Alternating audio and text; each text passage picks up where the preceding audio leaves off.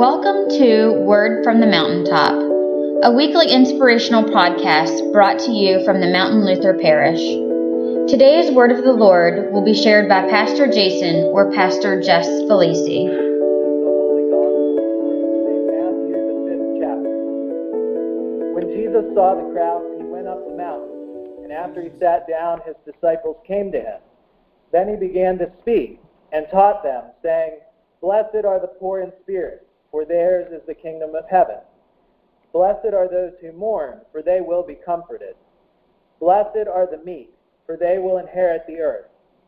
Blessed are those who hunger and thirst for righteousness, for they will be filled. Blessed are the merciful, for they will receive mercy.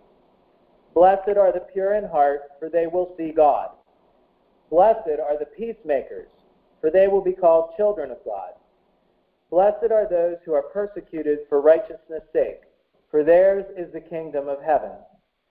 Blessed are you when people revile you and persecute you and utter all kinds of evil against you falsely on my account. Rejoice and be glad, for your reward is great in heaven, for in the same way they persecuted the prophets who were before you." This is the gospel of our Lord. You may be seated. Let us pray. May the words of my mouth and the meditation of each heart be acceptable in your sight, O Lord, our rock and our Redeemer. Amen. Who are these, robed in white, and where have they come from?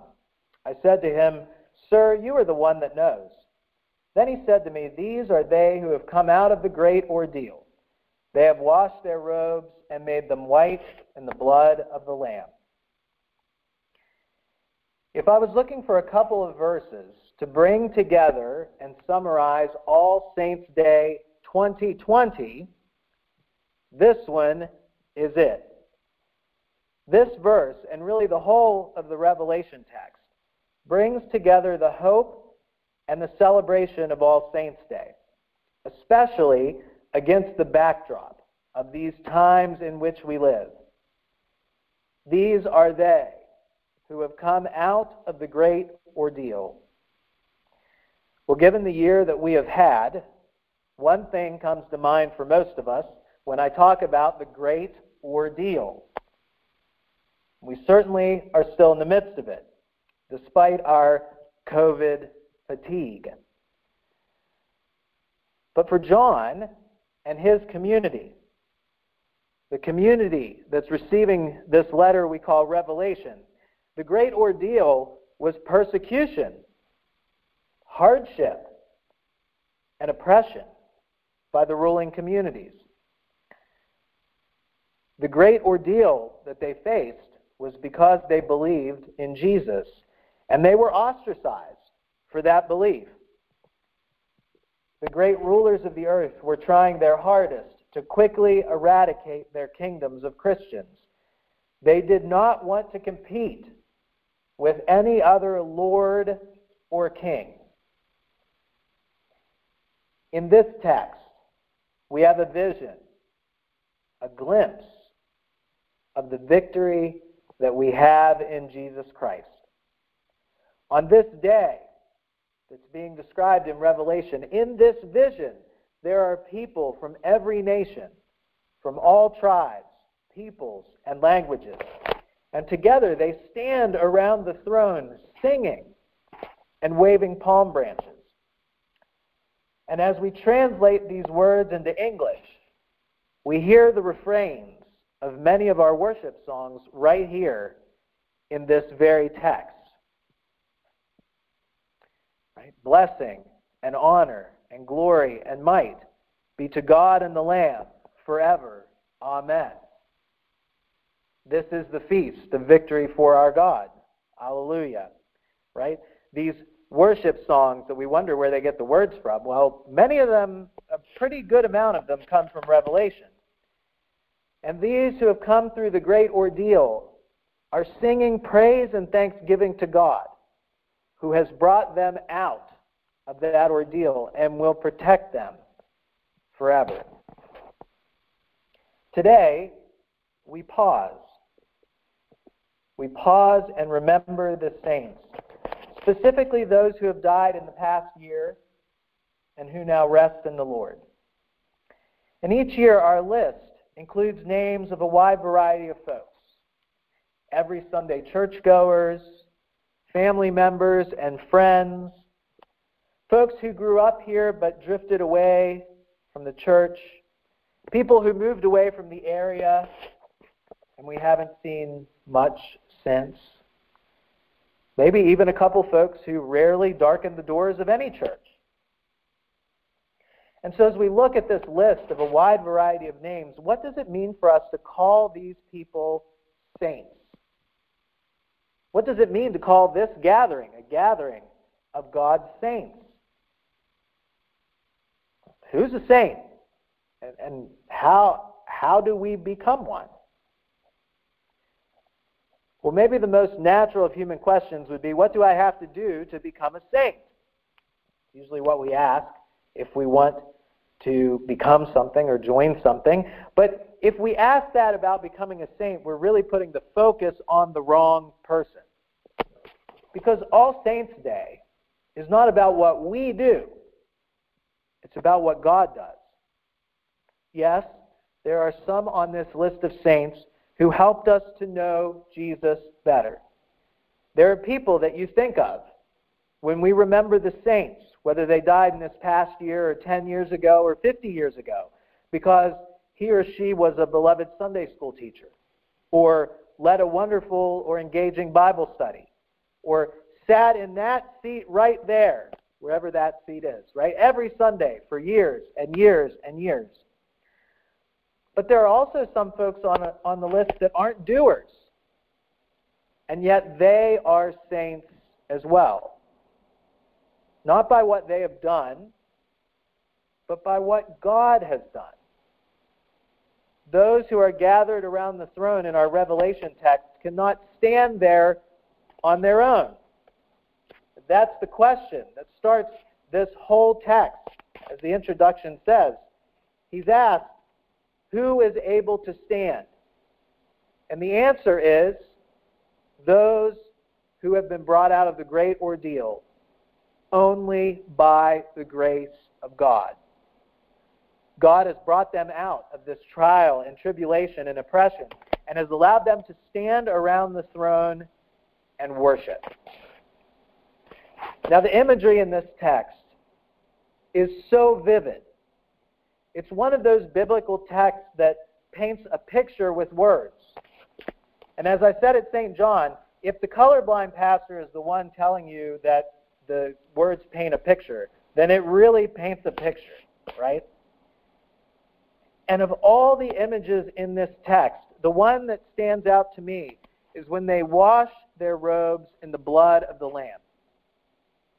And it makes me think back to a science experiment that we did with either Sunday school or Bible school. I can't remember when we did it.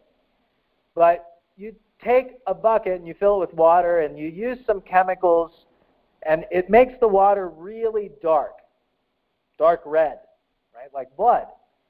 And when you put a dirty cloth in, as long as you have the chemicals mixed correctly, you put the cloth in, and when you pull the dirty cloth out, it's clean. And of course, you pick white, and so this dirty white cloth comes out white as snow. And this image of washing their robes in blood, and you think they're going to come out completely red, wrecked, stained forever, and they come out white. Like many things in our life of faith, it's a paradox. That which goes in blood red, stained, and dirty, by the grace of God, comes out clean and white and spotless. Those who have come out of the great ordeal have been washed in the blood of the Lamb. And the promise is that they will never hunger or thirst. The heat will not overwhelm them. The Lamb will guide them to the springs of the water of life. And God will wipe away every tear from their eye. When we're meeting with family members of folks who have died, when they think about the death of their loved ones, their parents, spouse, child. This text gives them hope. And this text gives us hope as well. This is a vision of victory for God's people, what we will have in eternity. We give thanks today on All Saints' Day for those people, those saints who have pointed us toward that vision of the one who has done this for us. These last months have been a great ordeal. They've been a challenge, to say the least. We have had to refrain from gathering, and for many it is still unsafe. We can't worship how we would like to. We can't sing together as we wish. But this is not the first time that the church has gone through trial or tribulation. It's not the only time in history that God's people have been thrown into diaspora. But thanks to the witness of Revelation, we can look forward with confidence to God's future. We can be assured that the Church of Jesus Christ will be protected and guided through any adversity that comes our way. And we have the promise that God will have the final word. Not sin, death, the devil, the world, or even COVID. God has the final word. And that word is salvation for all who believe. And on that day when we can sing safely, it will be glorious to hear Diana playing that hymn of praise with the horrible page turn right in the middle. This is the feast, and we'll be singing together, Amen, blessing and glory and wisdom and thanksgiving and honor and power and might be to our God forever and ever. Amen. And then it will be for us as it was for God's people in this text so long ago. Who are these people? Robed in white, and where did they come from? I said to him, Sir, you are the one that knows. And then he said to me, These are they who have come out of the great ordeal. They have washed their robes and made them white with the blood of the Lamb. Thanks be to God for the victory that we have in Christ Jesus our Lord.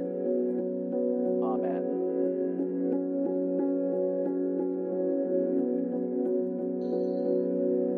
We hope you enjoyed this week's episode. And for further messages from our clergy, feel free to visit wordfromthemountaintop.org.